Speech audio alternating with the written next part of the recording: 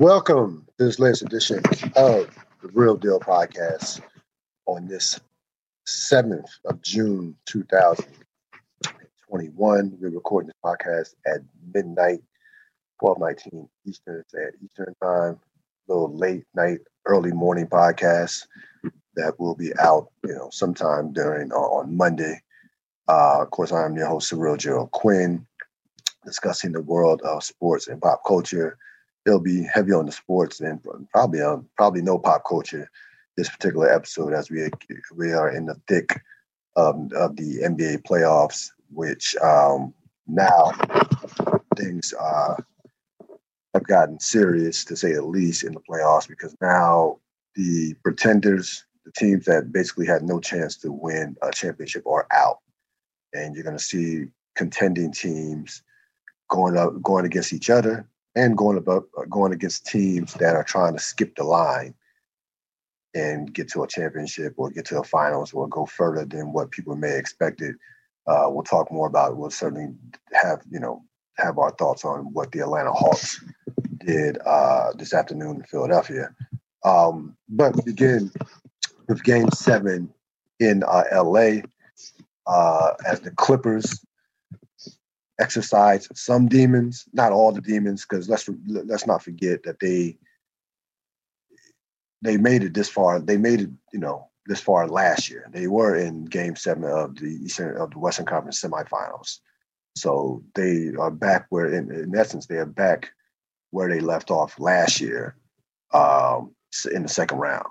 So I'm not going to say the Clippers exercise all the demons, but they exercised some of them, coming back down 2-0, 2-0, losing home court multiple times during this series, coming back from three down 3-2, winning the last two games of this series and the last 4 out of the last 5. That was, before we get to this game, the Game 6 performance out of Kawhi Leonard was an epic performance, to say the least. I think it, frankly, was his best. I can make a case, man. I guess you can, between that and Game 7 of the Eastern Conference semis against Philly a couple years ago, those are his two best playoff games. Now, you can go either one. The Philly one was a Game 7 against a better team in Philadelphia. That was a loaded Philadelphia team. Of course, he had the theatrics of the game-winning shot.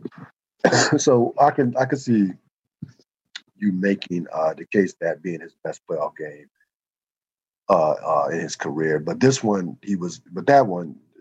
one on Friday, he shoots 18 for 25. That was a tightly contested game in terms of, that was a real playoff game from a defensive standpoint. 104-97. Clippers played great defense in that game. Buckets were at a premium in that game. That was not a high scoring game like this was like this Game 7 was. So that, I was impressed with that performance on Friday as much as even more so than the one in the Game 7 back 2 years ago. But regardless, he was phenomenal in the last two games of the series. For the series, he, basically was 33 and 33 points and shot close to 62% from the field, which is, just off the charts. And he did what he had to do to get his team to the second round. I'm not going to knock Dallas for blowing a 2-0 series lead or the 3-2 series lead, because Dallas, let's be honest, look at that roster. Really look at that roster. That they really, that they are not a championship team. You have a roster, and you look at this game, the difference is the depth between the two teams, the depth in terms of depth of talent. I mean, Clippers get 51 points from Marcus Morris, Reggie Jackson, and Terrence Mann. 51 points.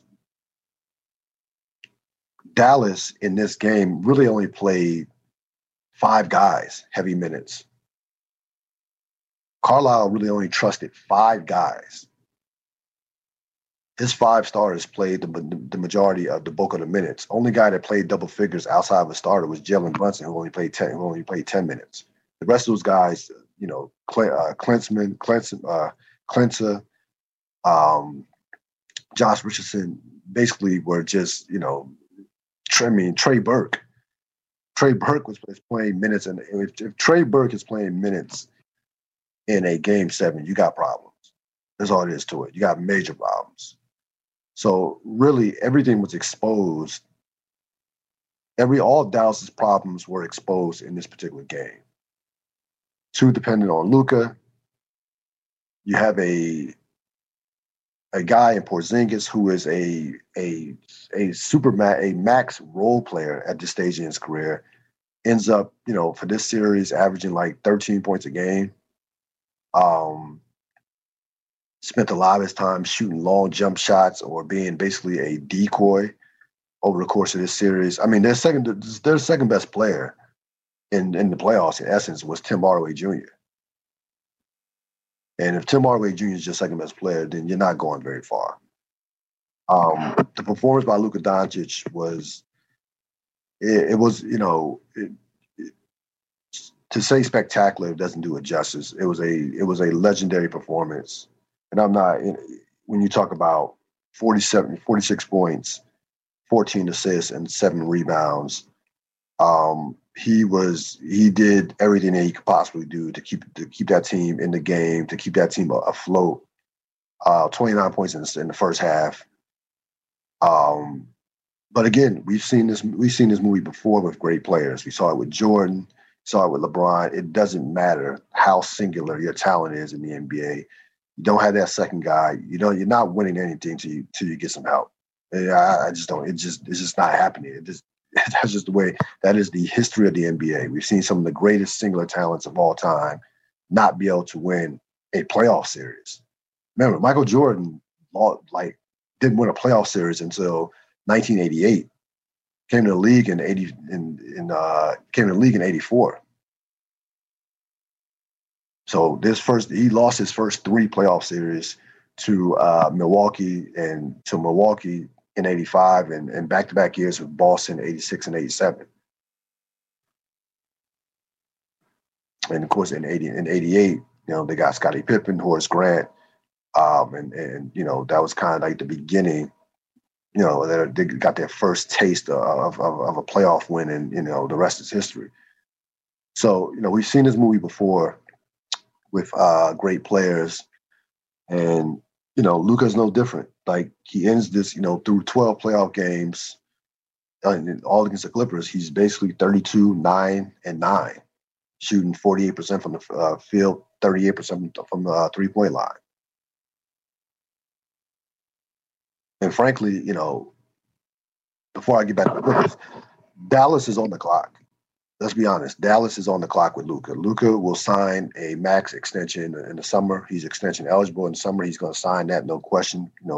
5 years, 4 years, 5 years, $195 million, because he's going to be all in. Because he's going to be all NBA first team for the second straight year. So he'll get the max extension, and they'll have about 2 years to get this roster right before he demands a trade. That's how this thing is going to go. And in Dallas, the thing Dallas has going against them is they have one of the worst contracts in basketball in that with Kristaps Porzingis. Porzingis is due $101 million over the next 3 years. No one in their right mind with Porzingis' injury history would dare touch that contract until 2023. Minimum at the earliest 2023. Because in 2023 he'll have only one more year. In the summer of 2023. So yeah, it's 23, 24, 22, 23, 24. So yeah, in the summer of 2023 he'll have 1 year left on the contract. So that is more enticing when a guy has an expiring contract, no matter what the situation is, because you receive that money, you can take that money off your salary cap following when that guy hits free agency. So it'll become more enticing for somebody. It'll be tradable in 2023. It's not tradable this year. It's not tradable next summer. Period. So now Dallas has little to no flexibility whatsoever. I mean, they're going to probably have to sign Tim Hardaway Jr., who's a free agent. They're going to have to hope that Porzingis comes back and somehow returns to the form that he had back before all the injuries when he was in New York early in his career, or they get incredibly lucky in the NBA in the draft. Even if Luka gets better, which Luka will get better, that team is maybe they can win a round. Maybe they can get to the conference semifinal, especially in the Western Conference. Like right now, Denver's better and has a brighter future. The Clippers are better. The Lakers are better. Utah is better. I think I'm leaving out a team. That's also I know I'm leaving out a team. Phoenix is better. And I fully expect Phoenix to resign Chris Paul in the offseason. I don't think he's going anywhere. So, I just don't see a way. I don't see a lot of light at the end of the tunnel for the Dallas Mavericks, moving forward. Again, unless and think about this. And the NBA over the last decade, we've seen a lot of unhappy stars. We've seen stars just all of a sudden just want to be traded. Things fall apart. That is destined to happen again this year or the following year or the next year. I mean, it's going to happen. It's just the way these guys just don't stay in one place for a sustained amount of time. It doesn't matter because Dallas does. What do you have to trade? Dallas doesn't have the assets to acquire a unhappy star. They don't. Sixers have Ben Simmons, 24 years old, all-star, all-NBA caliber player with a good contract and some draft picks. Dallas has next to nothing to acquire that type of player. And again, Luka Doncic, there are two things Luka did that I loved after the game was over.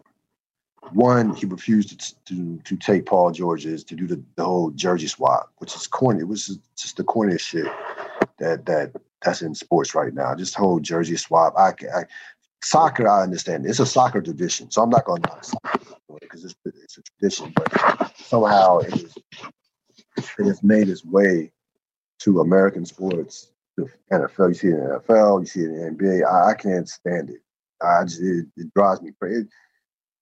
It's one thing if a guy's retiring at the end of, Dwayne Wade did it at the end of his career in the guy's last game. That's one thing. But you tell me after Game 7 of a playoff series, I want a jersey swap and my team's lost. Like hell no. No. Shake hands, give pleasantries, good summer, and keep it moving. And I'm glad. And Luka, I'm sure was respectful with it in terms of with Paul George, but it's like, no, he's like, nah, I'm not about that life. I want to win. I'm trying to win championships. And in the press conference, Luka said that people were bringing up his stats. I think it was Tim McMahon asked him a question about his stats and, just how insane they were, which is true. They are. His stats are insane. He averaged basically like 35, I think Luka was like 35, 10, and 7 in this series. But Luka basically said it doesn't matter because we didn't win. It's about winning. So he has the perfect mindset from that standpoint. The thing Luka has to improve, and he could obviously with the 3-point shot, he definitely has to improve that. He can be a 38% to 40% 3-point shooter. He has to get in better condition. He came in the league. He came into this season out of shape. He could lose about 10 to 15 pounds. Like he could lose about 10 pounds. And let's be honest. Now, I don't know if that has anything to do with him not finishing games well in the fourth quarter, struggling in the fourth quarter. I don't know how much the two coincide, but he definitely could be in better shape, which is scary for the rest of the NBA. And he's 22 years old. He's 22 years old. So, again, Dallas goes home for the second straight year at the hands of the Los Angeles Clippers in the first round. Clippers advance. You're going to see some people on the Clipper bandwagon. I'm not quite there yet because all they did was what they were supposed to do, and that's to be a team that they were superior to and get to the second round. So this is not the end all be all for a team that has championship aspirations, for a team that has 2 of the top 15 players in the world on their roster and a talented roster at that. Give Ty Lue credit. Like, Ty Lue took a lot of shit. Doc Rivers took a lot of shit last year with some of the moves that he did make and them blowing that lead. Blowing the 3-1 lead to Denver. Ty Lue made the adjustments, went small, had Batum at center, took Patrick Beverley out this series because Patrick Beverley could not play in this series. He went to Reggie Jackson. That paid off. Reggie Jackson hit some big shots in these last 2 games, and particularly made probably the 2 biggest shots in this. He made a big 3 that kind of put the game away in this game. Went with Terrence Mann. So he pressed all the right buttons, 4-0 in Game 7s. So that you cannot dismiss that aspect that he is 4-0 in Game 7s in his career and has won a championship. So give Ty Lue credit. We'll see what happens. They play Utah next. I don't have right now. Don't have a great feel of that series as at this moment. Give me a couple of days to kind of process that series. But still, it should be definitely a competitive series. It'll be interesting to see how they deal with how Utah deals if the Clippers decide to go small in that series. The other game today, before we get to Milwaukee, Brooklyn last night, Atlanta, Philadelphia. Atlanta comes in, shocks Philadelphia. And this is a game that it's a wild game, to say the least. First of all, Philadelphia should be embarrassed with their performance in that game today. You're Philadelphia. You come out. You are the number 1 seed. You have championship aspirations. You're facing a team that I want to say probably came into that game just happy to be there. And you go out there and allow them to put 42 points on the board in the first quarter, 71 and a half. Atlanta goes out. Atlanta makes 23s. Yeah, Atlanta shoots 20 or 47 from the 3-point range. Trae Young is the best player on the floor, and next thing you know is Atlanta is winning Game 1 of that series, 128 to 124. They completely controlled the game from start, basically almost to the finish. We'll talk about the finish in a minute because it was that was some of the worst game management that you'll ever see. But listen, Atlanta flat out outplayed them. They kicked Philadelphia's ass. I mean, there's no 2 ways about it. With Embiid, you told me that Embiid was going to play and score 39 and get 39 and 10. I would have told you that Philadelphia was going to win by at least 15 points. And now Atlanta has to believe that they can win the series. Because if you're Philadelphia, you have championship aspirations. You're playing a team that you're clearly better than. You're playing a team that is young, up-and-coming team. This is new to them. You want to win a championship. And you always, to me, as the home team, should come out with a sense of urgency in Game 1 to, solidify home court advantage. Now, again, I still think Philadelphia is going to win the series, but frankly, it's going to be a dogfight. Atlanta's winning one of the 2 games in Atlanta. Period. This is going to be, at minimum, at worst, a 6-game series now, in my opinion. Danny Green cannot play in this series. Trae Young basically almost put him into retirement. Again, Doc Rivers, waits until the second half to make the adjustment to put Ben Simmons on Trae Young. Ben Simmons did a decent job on Trae Young. Did pick up a couple of fouls, but at least slowed him down somewhat in that third quarter. That kind of allowed Philadelphia to get back in the game. But Danny Green had no chance in that game.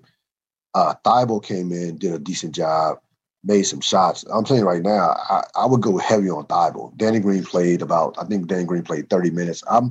Game 2, I'm having a quick hook from Doc Rivers in regards to Danny Green. Danny Green's not making shots, then he is of no use to be on the floor. I mean, seriously, he's like because Thibault could do that. First of all, Thibault's going to play better defense, and like the reason why Danny Green is getting the minutes. Obviously, he's a veteran that's won championships, won 3 championships. And the reason why he's on a team like Philadelphia and he's always on a good team because he's a good veteran player that's been there before and has a ton of playoff experience. But if he's not making shots at this stage in his career, his defense is okay. He's not the defender that he once was back when he was with San Antonio or even 2 years ago with Toronto. He's not that player anymore. And he's older. I mean, Danny Green's been in the league for a minute now. Danny Green has to be about, I want to say Danny Green is 35. He went to North Carolina all 4 years. Danny Green is 35, 36 years old. He's been in the league for a minute. Came in the league in 2009. Yeah, he was in the 2009 draft because the year North Carolina won a championship. So he's been in the league since 2009. So maybe he's not 35. Maybe he's about 34. But he's got some miles. He's got a lot of miles. I've played a ton of playoff games, been in a number of finals games. Again, is a good guy to have on your team as experience. He's still a rotational guy. He's still a rotational guy in this league, but in this particular series, I don't know if he can play the same. I would have a hook if I were coaching, if I'm Doc Rivers. Thibault came in and actually made a couple of shots. And we know Thibault is one of the 10 best, probably one of the 5 best perimeter defensive players in the league. Thibault is a top perimeter defender in this league and probably will certainly make second team All-NBA. Now we get to the ending. So Atlanta is running away with this game. And for some reason, again, I would just baffled me, just completely just baffling to me. Atlanta has last 2 minutes of the game had no timeouts. Philly goes on this crazy, just ridiculous run. They force a number of turnovers. And Atlanta had trouble inbounding the ball, let alone getting it past half court. They got the lead at one point down to 2. Atlanta makes a couple free throws. Philly misses a shot, and then basically that was basically the game. That basically was the game. Bogdanovich hit a big 3 to kind of put the icing on the cake, but that game should have never even came down to that. First of all, I don't understand how you could run out of timeouts in a situation where you are up by double digits for about 9% of the game. Like, I just don't understand how you could possibly run out of timeouts. And to my knowledge, I don't think they lost any challenges. I don't think Atlanta lost any challenges in that game. Please, somebody correct me if I'm wrong on Twitter or Instagram when I put this up. And then you have a situation where you're fouling Ben Simmons and you're up 2 possessions. You're up by 8 points. You're up by 6 points, and you're fouling Ben Simmons, and it almost cost him. So one situation they foul him, he goes to the line, he misses one, he makes one, misses one. On the miss, and B gets the offensive rebound and puts it and gets a layup and turns it into a 3-point play. Again,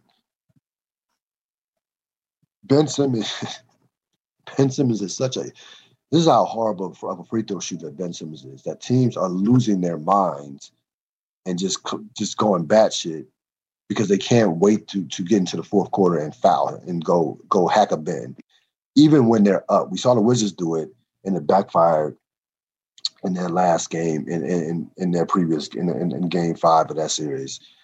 This game it backfired because again, you are up in the game. You're up. I don't like the clock is your friend. I don't want to stop the clock when I'm winning the game and I'm up in the fourth quarter. I'm sorry. If I have a lead in the fourth quarter, I'm not doing a hack of anything. It makes zero sense to me. That is a strategy to do if you're trailing, you're trying to get back in the game. It is not a strategy to me when you're up in the game when you're winning. I just don't get it. I don't get it. I don't get the philosophy of it. I don't get what coaches are thinking. I've seen college coaches do it. I've seen it done. I've seen coaches from at all levels. I mean, college and pro. I haven't seen it in high school, but college and pro definitely do it. So I just don't get it in a game when you are winning the game. And again, the timeout situation is just something that Nate McMillan, like you can't run out of timeouts in a game where you're up by double digits throughout the majority of the game. There's no way you should run out of timeouts. The NBA has it's almost impossible to run out of timeouts in the NBA period. It's almost, how hard it is to run out of timeouts in the NBA game.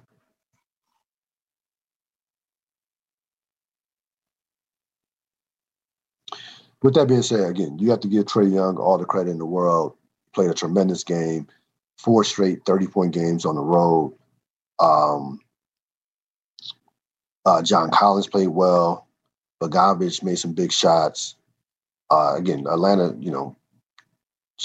made 23s in the game.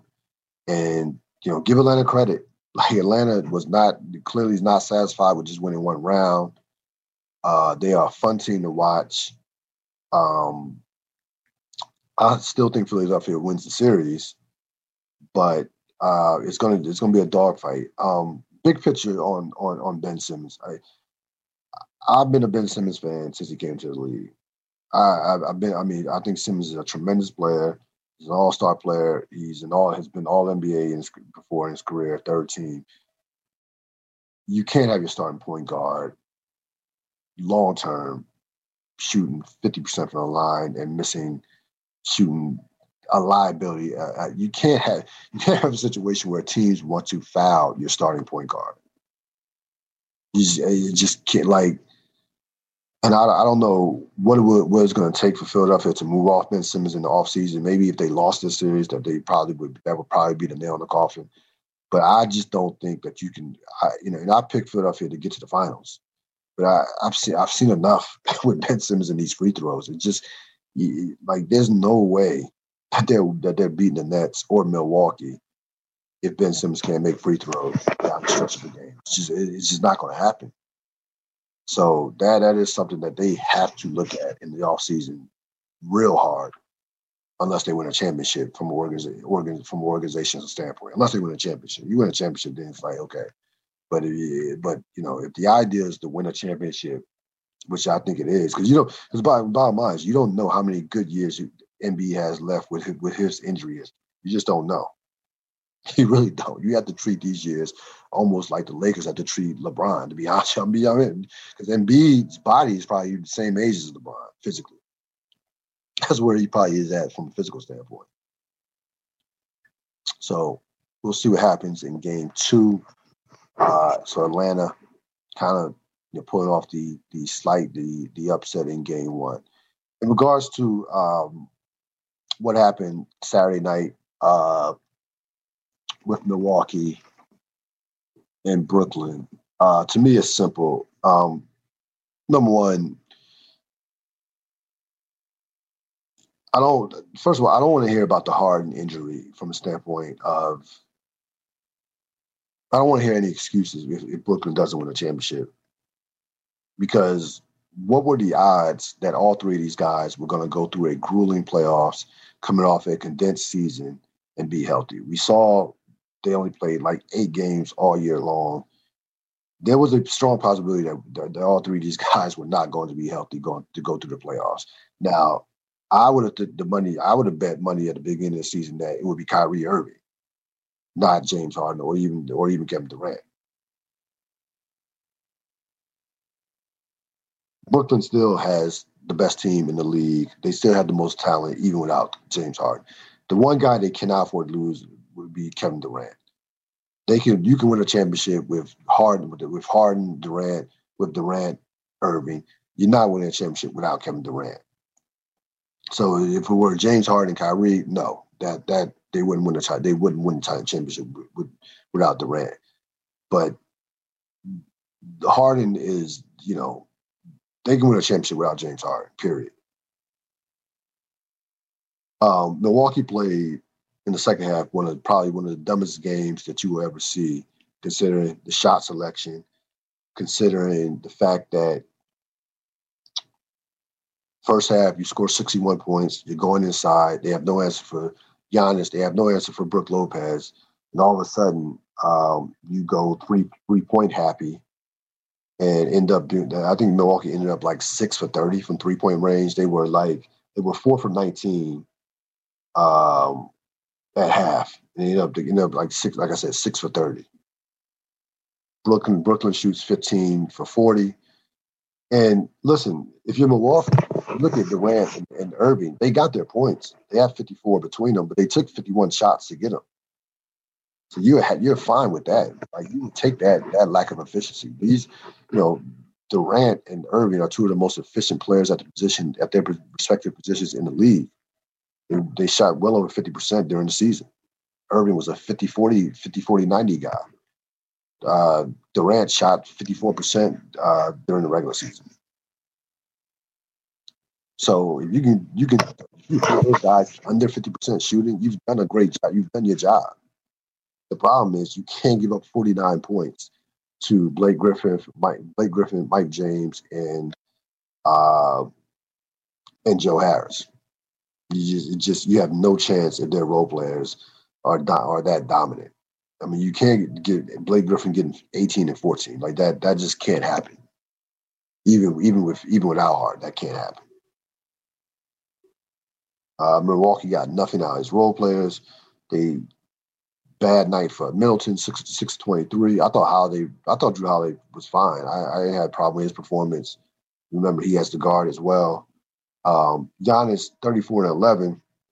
But the problem is he took too many jump shots and didn't spend enough time in the paint. Giannis in this series could easily average 40 to 45 points a game in the series. They have no answer for Giannis inside. They have zero answer for him. Again, I think the game, Milwaukee's going to have to swallow their pride and just play. You can't play fast-paced. You're not going to beat Brooklyn in a skill game, in a game of skill.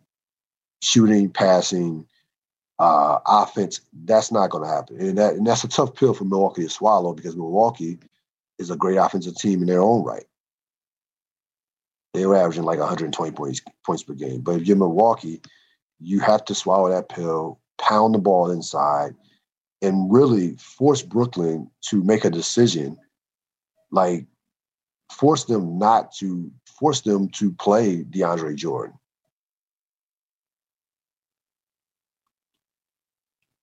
Force Blake Griffin to the bench. That's what should be the goal. You can't take bad shots against Brooklyn. That's almost like a turnover against Brooklyn. It really is. Bad shots are like turnovers against that team. You just can't do it. It fuels their offense. I'll say this about Brooklyn. If they defend, now Brooklyn, to their credit, held Milwaukee to 43 points in the second half. They held them to 43% from the field for the game. Again, they were 6 of, I think Milwaukee was 6 of 20. I don't know why I could have 6 of 30. I think they were 6 of 20. They shot 20% from three. So I think they were 6 of 30 from 3-point line. Brooklyn's defensive rating following the game is 7th. The defensive rating is 7th, and they are 4th in terms of opponents' field goal percentage. If those two numbers maintain those stats over the course of the playoffs, in the rest of the playoffs, no one will beat them. Period. They're gonna score. They're gonna score. Like they're almost impossible to stop. Your best defense against them is your offense in some cases, in many cases. Your shot selection, going inside, not destroying them on the offensive boards. Now, Milwaukee did out-rebound them, but not by a lot.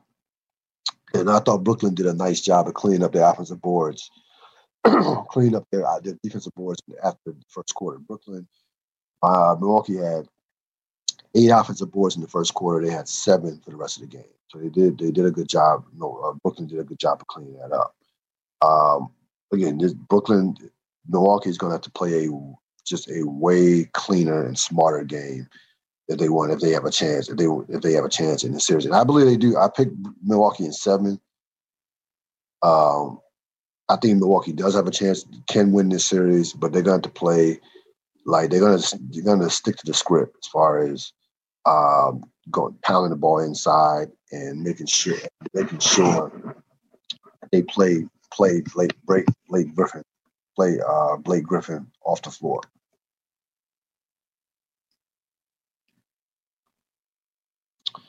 So you have tomorrow. You have Denver.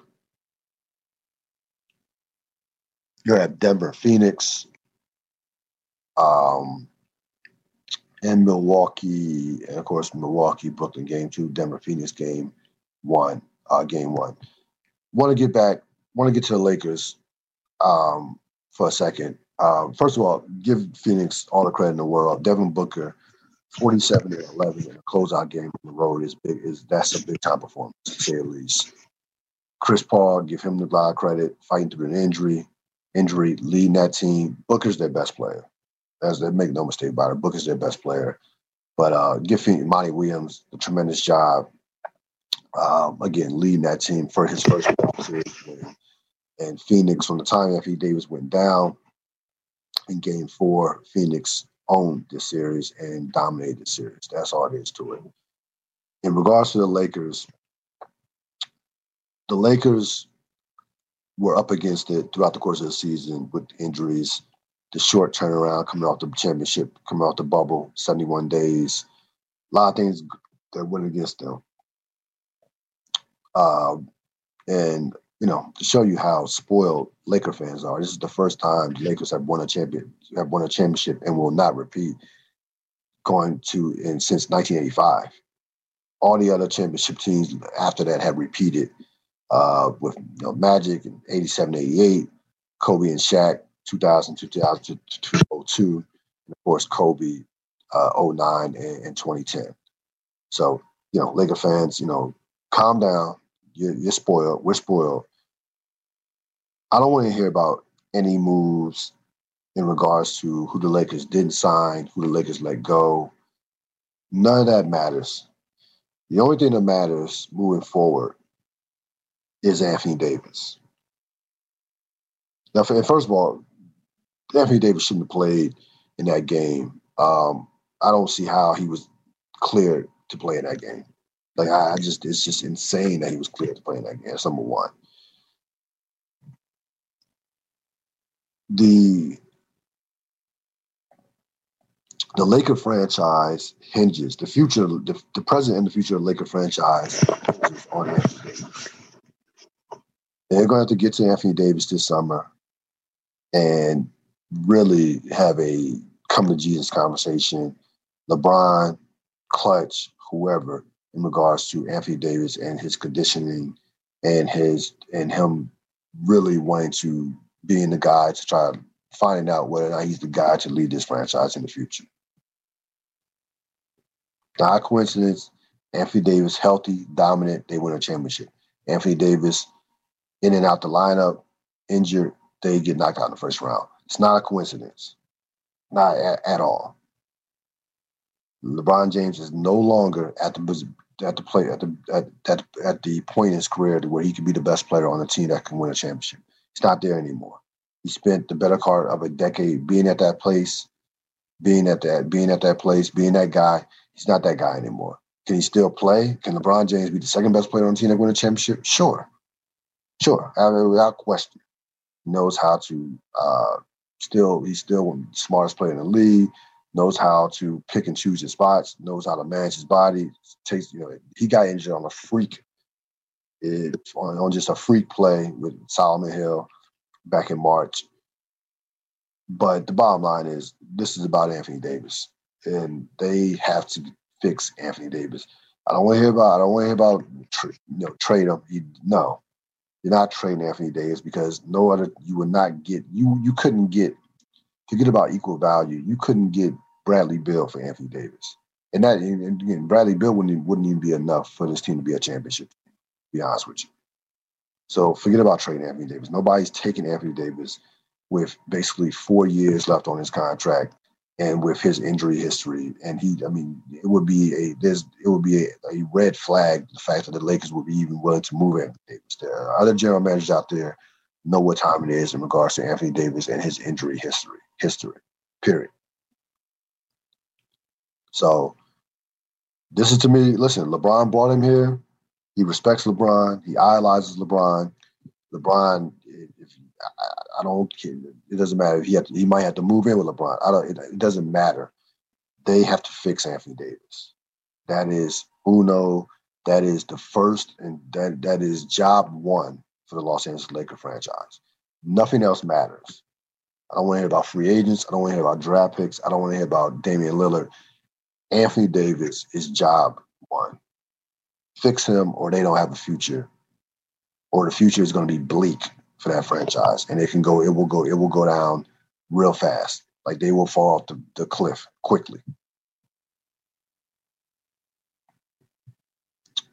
A couple other things before we head out. Of course, Coach K, Mike Krzyzewski, the great Duke head coach, is going to coach one more year, retiring after 41 seasons.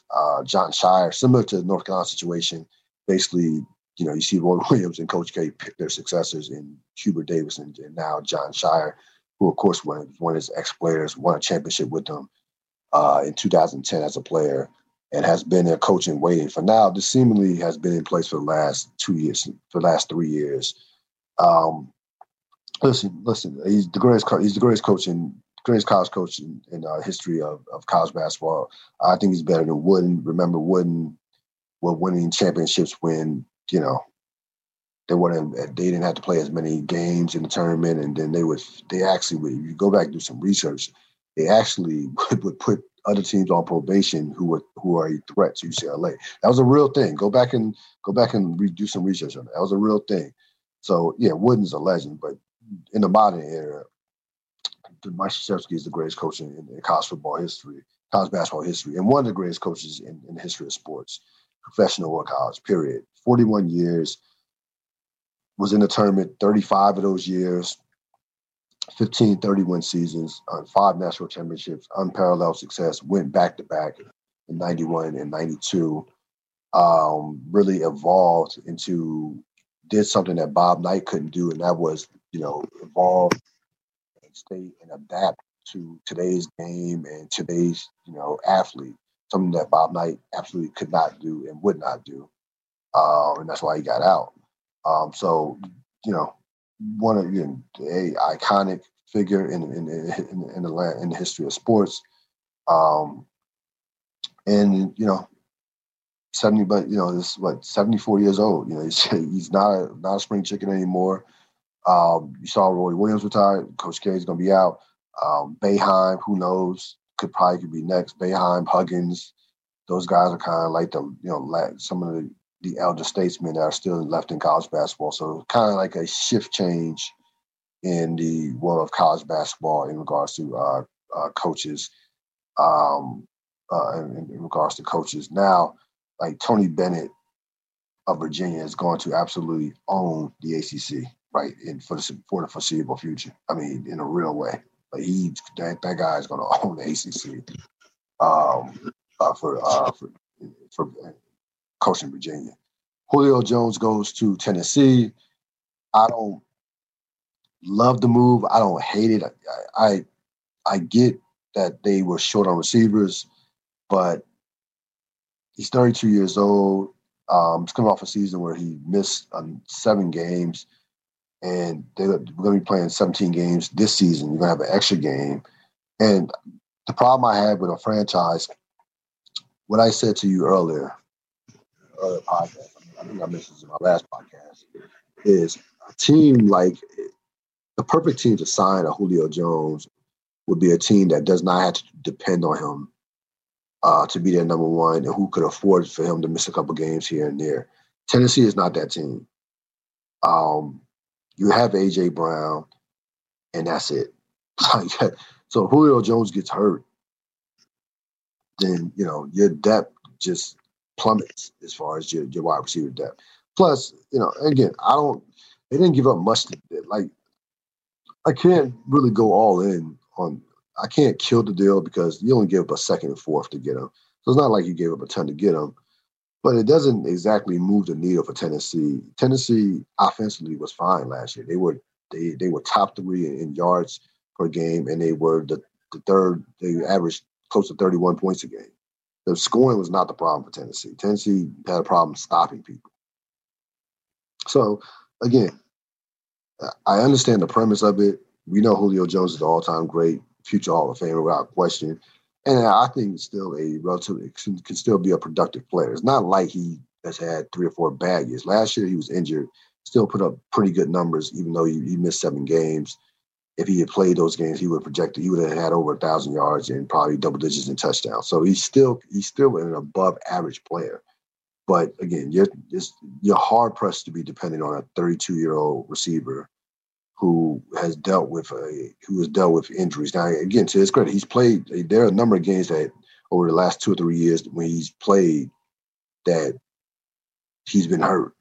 So he's played nicked up for the past 2 or 3 years, even though the games played might not show because he might not show it in terms of missing games with outside of last year. But he has been nicked up. He's had a lot of nagging injuries the last 3 or 4, the last 2 to 3 years as he's gotten to his 30s. So we'll see what happens with that. We'll see what happens in regards to that, but I don't think that's a move that necessarily doesn't put Tennessee over the top because they need a lot of help on defense. That's going to wrap up today's edition of the Real Deal podcast. I will see you next time. Enjoy your week. So long.